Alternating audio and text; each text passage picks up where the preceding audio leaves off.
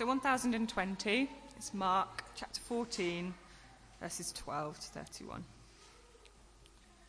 On the first day of the festival of the unleavened bread, when it was customary to sacrifice the Passover lamb, Jesus' disciples asked him, "Where do you want us to go and make preparations for you to eat the Passover?" So he sent two of his disciples, telling them, "Go into the city, and a man carrying a jar of water will meet you. Follow him. Say to the owner of the house he enters, 'The teacher asks, where is my guest room? Where may I eat the Passover with my disciples?' And he will show you a large room upstairs, furnished and ready. Make preparations for us there."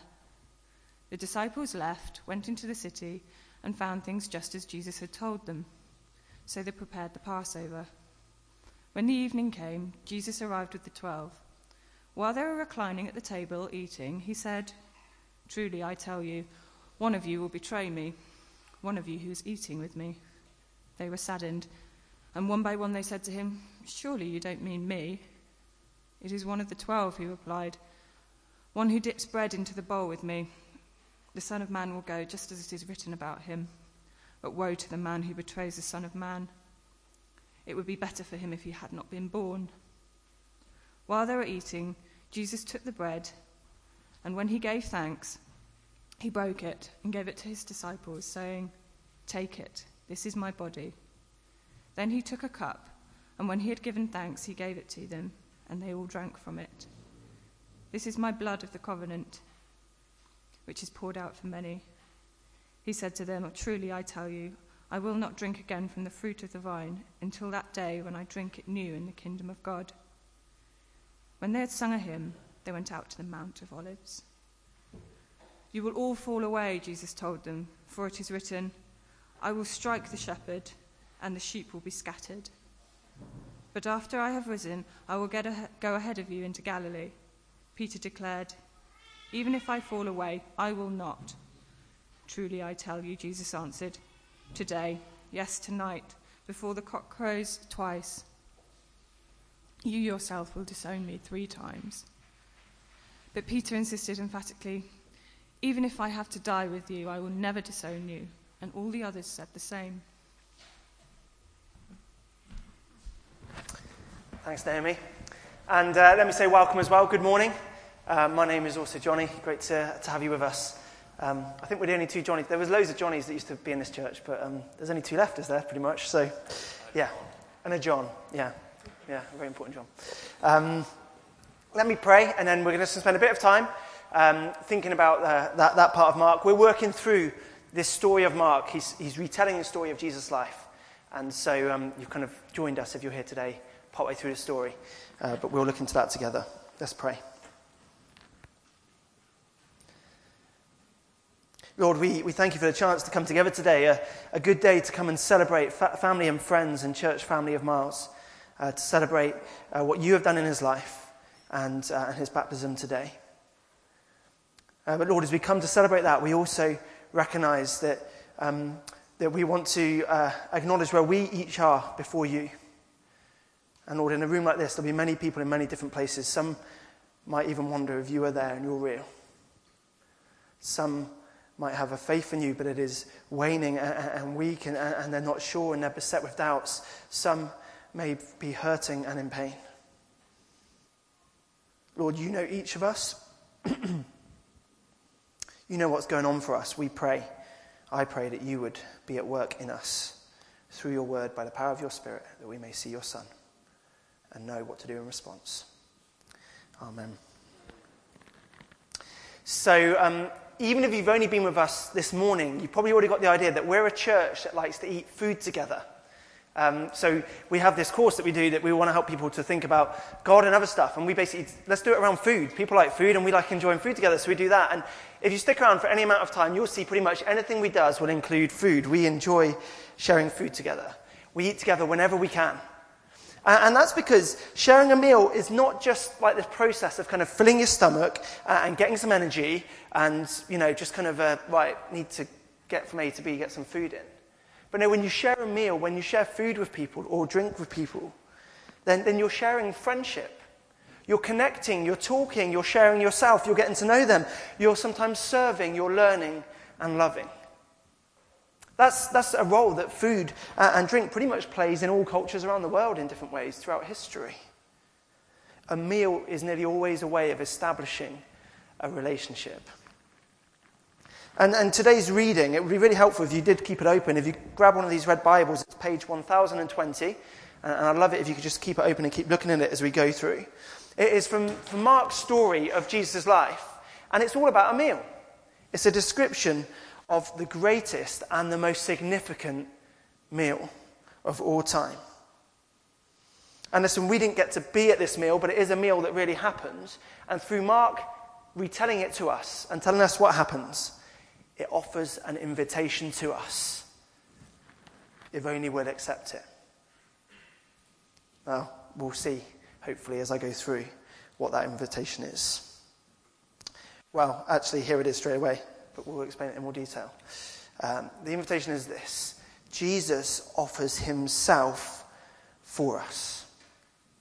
You see, this meal, Jesus and his friends, 2,000 years ago, are in Jerusalem for the Jewish Passover festival. And at this point, they've been celebrating it for about 1,500 years, every year. And the city is kind of buzzing and it's alive with the crowds who have come to celebrate the Passover. And you see, the Passover is this meal all about a sacrifice that frees people. It's a sacrifice that frees people into this relationship with God. It's a sacrifice that makes people good with God. And the Passover story, the first Passover, 3,500 years ago, is recorded in the Bible book of Exodus. And it's the story of God rescuing Israel, who are his people, from Egypt, where they're in slavery under Pharaoh. And God rescuing them and establishing them and making them his people as a nation.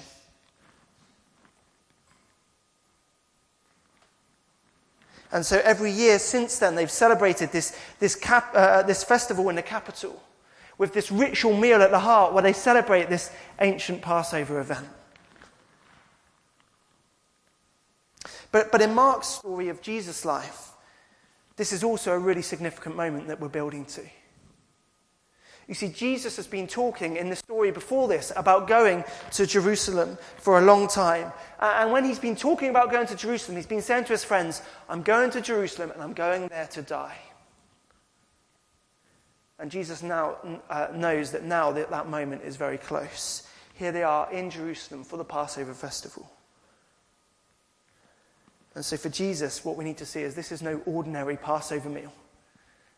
In actual fact, this has become known as the Last Supper. You might have heard that referred to sometimes.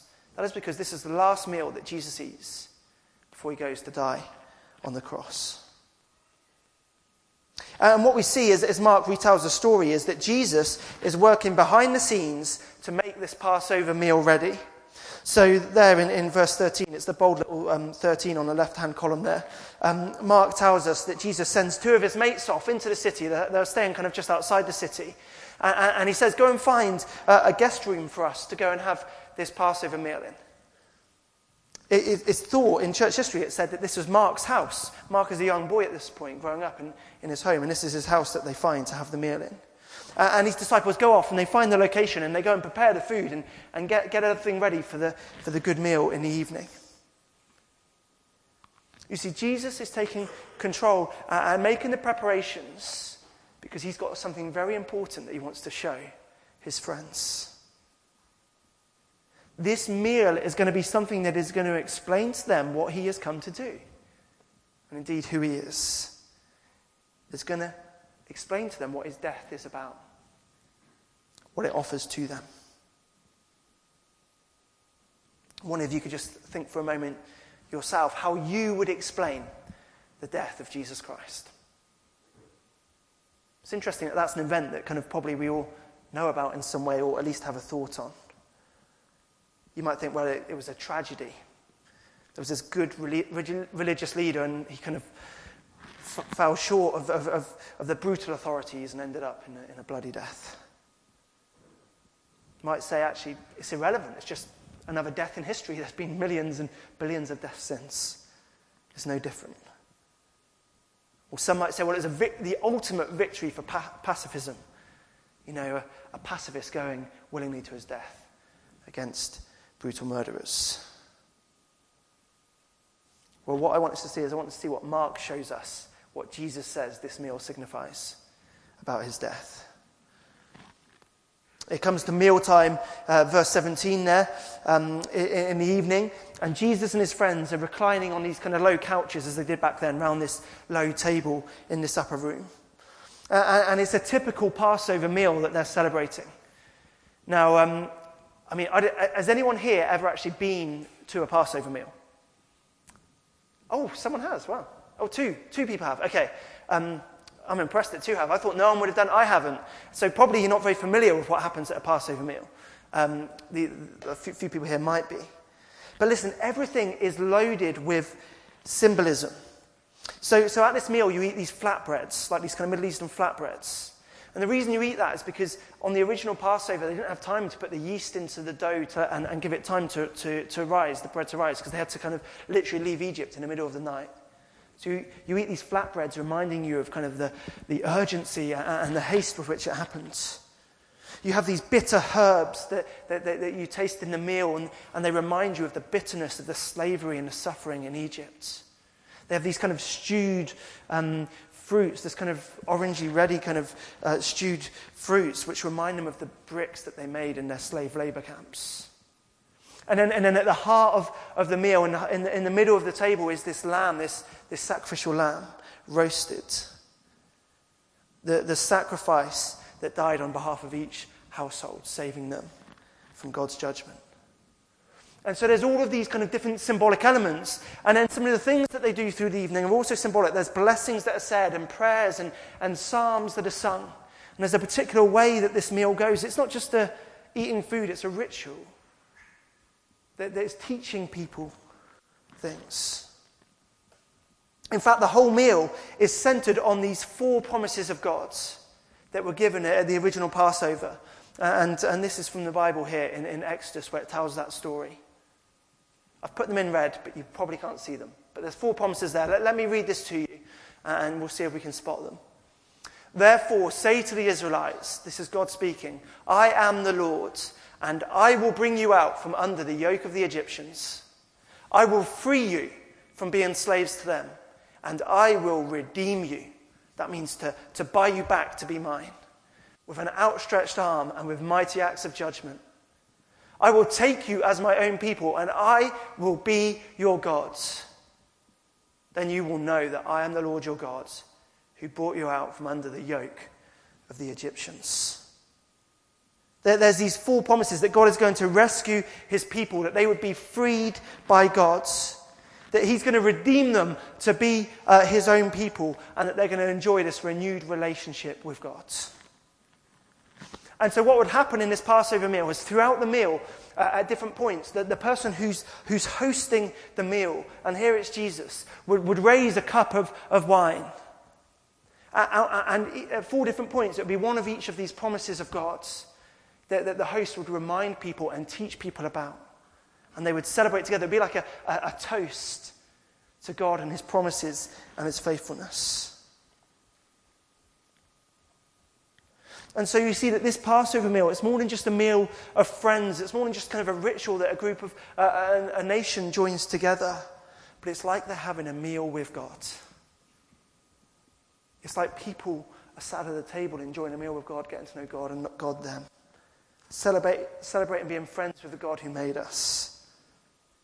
In some ways, each Passover, they kind of had this fresh experience of God's rescue, of his redemption, of them being his people, of them being under his protection and his favor.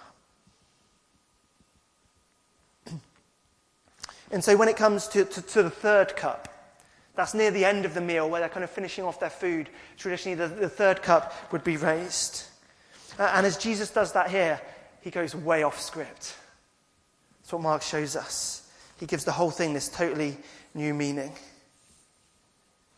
You see, the 3rd cup is the cup that celebrates God redeeming his people by power through acts of judgment. So it's God's redemption, God's enacting his rescue. And this is the heart of the Passover. Because what happens in the Passover as God frees his people from Egypt, he does it by the angel of death coming in judgment over the land of Egypt. And as God's judgment falls on all people in the land, the firstborn son in each home, you've probably heard the story, it's famous, dies under God's judgment. But in the homes where a lamb has been sacrificed and the blood is painted above the doorframe, but there's already been a death in that house, so death does not need to come again. And so in those homes, there is no death of the firstborn, they are safe. The lamb has already died in place. And so Jesus is raising this third cup to celebrate and remember that particular event and remind people of it. Now look down at verse 22, there in our right-hand column on page 1020. While they were eating, Jesus took bread, and when he had given thanks, he broke it and gave it to his disciples, saying, "Take it, this is my body." Then he took a cup, the third cup, and when he had given thanks, he gave it to them, and they all drank from it. "This is my blood of the covenant, which is poured out for many," he said to them. So at this point in the meal, Jesus breaks this bread and he offers it to his friends, saying, "This is my body. This is me."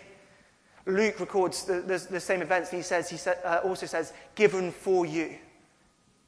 And he takes the cup, which reminds them of the sacrifice of the lamb and everything that happened at Passover, and he says, "This is my blood of the covenant," or the footnote says, "the new covenant, which is poured out for many." You see, at the heart of this ritual meal, Jesus says, "This is all about me. This is all about me. I'm at the heart of this Passover festival." Now that is shocking, right? I think Jews for 1,500 years have been celebrating this meal, and this Jewish guy comes up and says, "Listen, this is all about me. It's all pointing to me. This is what's going to happen tomorrow." This is Jesus describing himself as the sacrificial lamb.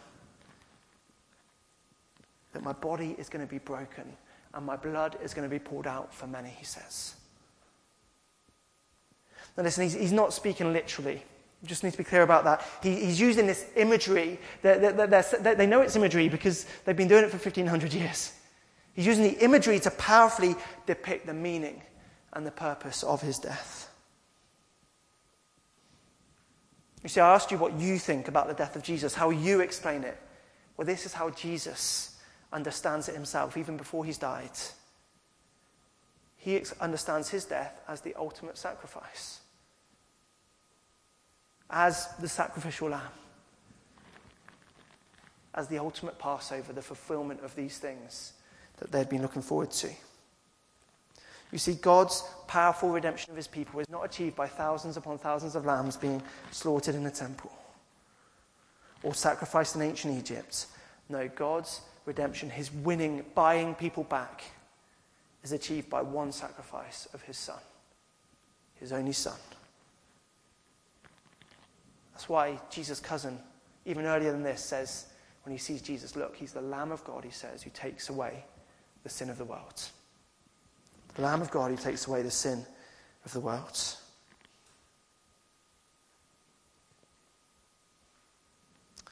See, it's all a matter of perspective, whether we really understand something properly and know how to respond. Let me try and illustrate that. Let's say you're heading down to Greg's for a cheeky sausage roll or something. And as too many people in the Gate Church do, and pretty much that shop is living off us, but that's fine. And you're going down towards Bristol Road. And as you're kind of going down there, you turn and you see this man running out in the middle of that busy road in front of a bus that's going down at 40 miles an hour. And the bus hits the man. And as he would at that speed, he's knocked down and he's dead in an instant, and you see it. And you think, what an absolute tragedy. What was the guy doing? How foolish. Did he not check to see? Why did he run out into the road? Didn't he see it coming? What a waste of his life. You think that's just a tragedy. But then you go to Greg's and you're catching up with a friend and you see your friend in Greg's and your friend says, "Did you just see what happened out on the road?" You say, "Yeah, I know, it's terrible, isn't it?" What an absolute tragedy. Such a pointless thing. The guy could have avoided it, and it's a terrible thing to happen. Just think, that was pointless. What a waste of life. Your friend said, wait, did you not see? Because your friend was on the other side of the road, so they had a slightly different perspective to you. And the thing that you missed was the little child that was stood in the middle of the road. The thing that you didn't see was that the reason the man ran into the road was to push the child out of the way of the bus. And as he did so, the bus took him, but the child was safe.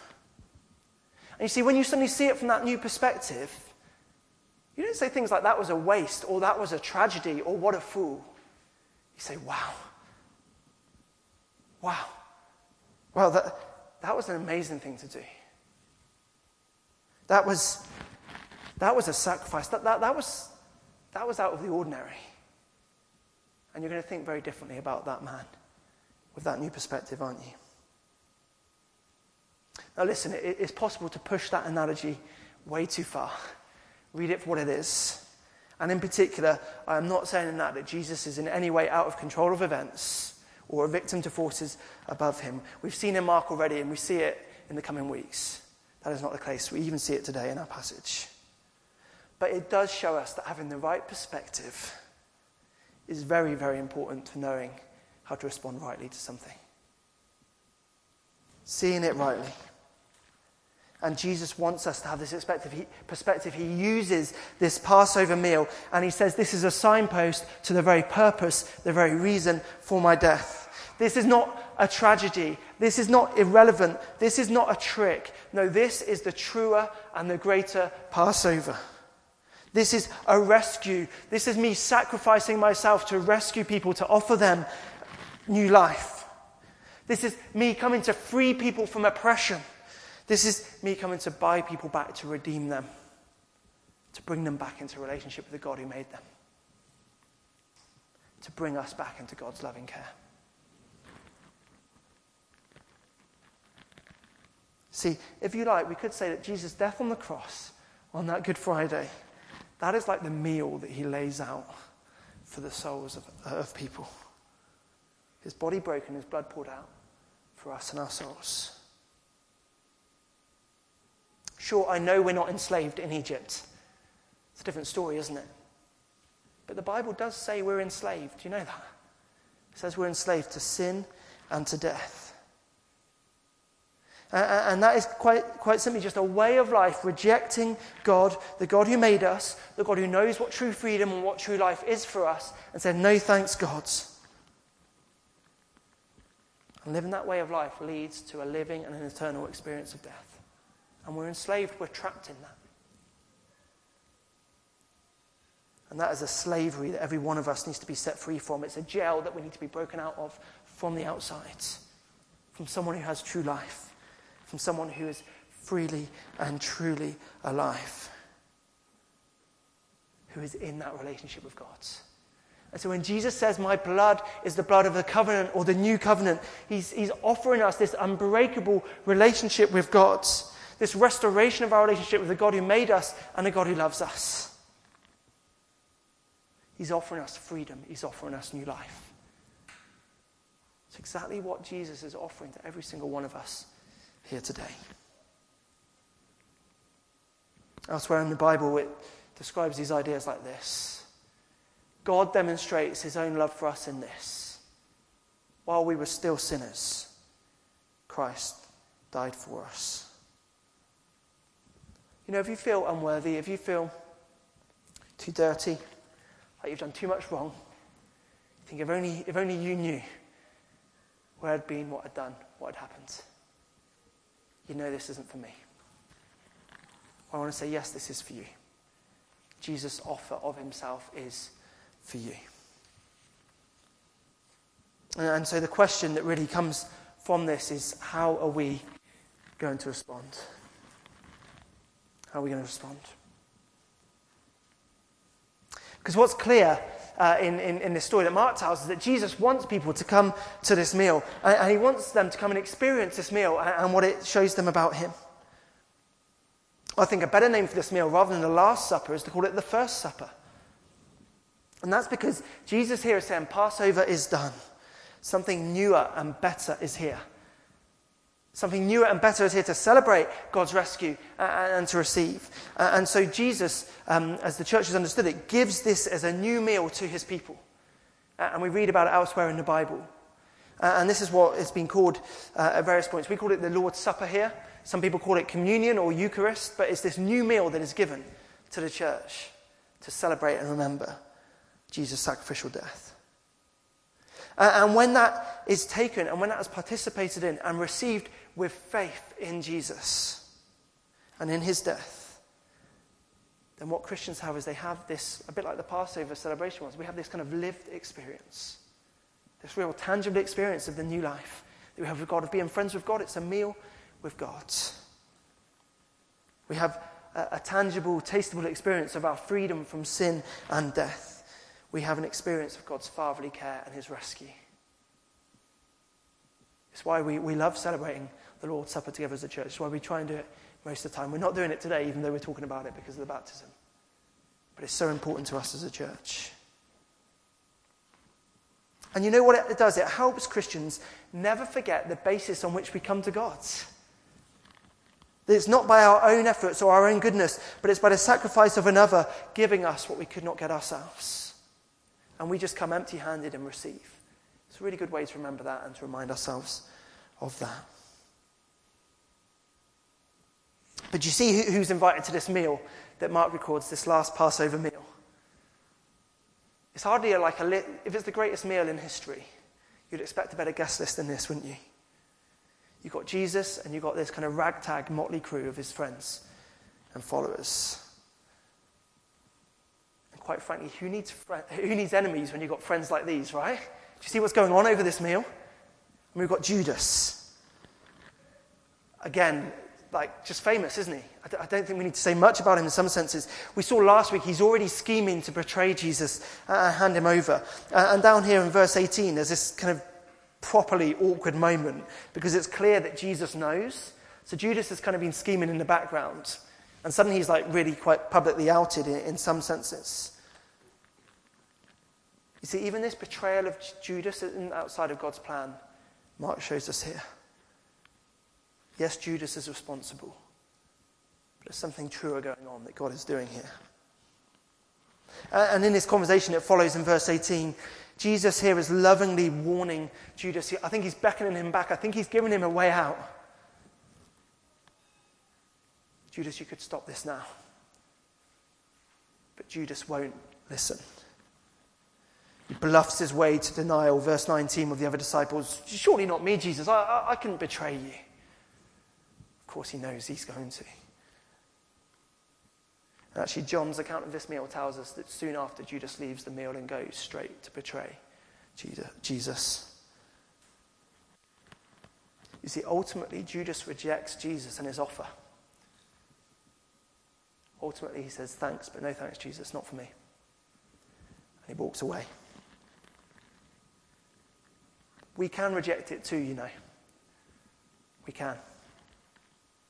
I'm okay, thanks, Jesus. No problem. I'm just going to walk away now. But also, for those of us who are Christians, there's times in our lives where we set ourselves towards a course of action that is destructive, that's just wrong, that is spiritually dangerous to us. Maybe a bit like Judas is doing here. And we see something that in God, in his grace, warns us, pursues us, puts a roadblock in our way, or gives us a way out if only we will respond and listen. That's such a clear experience of it in my life. I was mucking around with just kind of this party lifestyle and this destructive relationship with a girlfriend. And just there's a few moments where I just saw God was just hemming me in, warning me, putting some barriers in the way. In his grace, he was saying, don't go there, don't do that, come back. And he kept me from myself, from so much damage, pain and heartache that I was heading straight towards. So it might be, if you're a Christian, if you're part of our church today, God even now is hemming you and he's warning you, speaking to your conscience. I want to say listen and respond. Don't ignore that. Don't say thanks but no thanks. If he's pursuing you, come back. That's Judas, but it's not as if the rest of the guy, it's not as if they're any better really, is it? I mean, okay, they don't outright betray him like Judas does. But they're not friends who are loyal to Jesus to the end. And that's right, they all end up rejecting him in one way or another. These are his tightest friends. So it's there in verse 27. They go for like this after dinner walk out of the city into the hills. And Jesus says, warns them. He says, you are going to fall away. You're going to bail on me. And again, they deny it, all of them. No, Jesus, I'm not going to let you down. I'm going to be there for you. Johnny read it for us earlier. Peter's kind of leading the charge. Jesus, I'm your man. I will die for you, Jesus. I mean, he really believes it, doesn't he? I'm going to die for you. But Jesus says, before this very night is out, before the sun even comes up, Peter, you will deny me 3 times to save your skin. We're going to see that in a couple of weeks. Incidentally, just this is a side note, I think stuff like this is a compelling case for the truth and the accuracy of what we read in the Bible. Peter is Mark's main source for this story. Peter looks like the biggest idiot you could ever wish to read about. I think that's a compelling case. When he's the main source, he does not write himself in here as the hero. That this stuff is true and not made up. We can talk about that later if you want. But more importantly, this is very reassuring for me. Very reassuring just how bad friends Jesus' mates are. Just how spectacularly they get it wrong, right? That's relatable, is it not? As people, we're so good at making resolutions, at making promises, at saying, yeah, I'm going to do this, and then just totally failing to follow through. Come on, I'm sure we can all relate to that. It's notorious, isn't it, with our New Year's resolutions. Everyone's just waiting until, the 10th of January and they're broken or something. But what about when it's a bit more serious? What about when it's that addiction that you've resolved to stop and fight again, but it just keeps coming back and you're high again, or you're on that porn site again and you just can't seem to get beyond it? Or those marriage vows that you so mean with every fibre of your being on your wedding day. You couldn't mean it more. And yet they're in absolute tatters a decade later by your unfaithfulness and your adultery. It's not you didn't mean it when you said them on your wedding day. But it's something where we just struggle to follow through on our promises, isn't it? Or perhaps more serious still, we promise stuff to God. I'll die for you. We just don't keep it. We can't. I'll do this for you, God. I'll do that for you. Jesus, you're worth everything. I'll give you my whole life. And then we look at our life and we're just keeping it all to ourselves. You see, as people, we stumble and we trip. So much of our wrongs are not intentional and are not deliberate. But doesn't that just show how conflicted we are? We so want to do good, and yet we find ourselves doing wrong and failing to do what is right. Let me say this directly, but hopefully humbly. You are going to fail. You will. What Miles is not saying today is that his life is all sorted and he's now perfect and he's got it licked and, right? You're not saying that, are you? No. Miles will fail. He will continue to fail. Baptism is not saying I've made it. In some sense it's saying I'm starting out. Actually, that's exactly why Jesus invites us to this meal for our souls. It's exactly why he is the sacrifice, because we do fail. It's exactly the heart of the point. And this gives me personally such assurance. It gives me such hope when again I'm confronted by my own failings. Then when I'm despairing of them. What again? Can you not get over this? Well, when Jesus gave himself as a sacrifice for my sins. Every single one of them was in the future. He saw them all coming. So him dying for my sins, past, present, and future. Well, he isn't caught out by me and my weakness. He isn't surprised by my sin. He isn't like, oh no, actually, you've gone over the limit now. You've totaled out.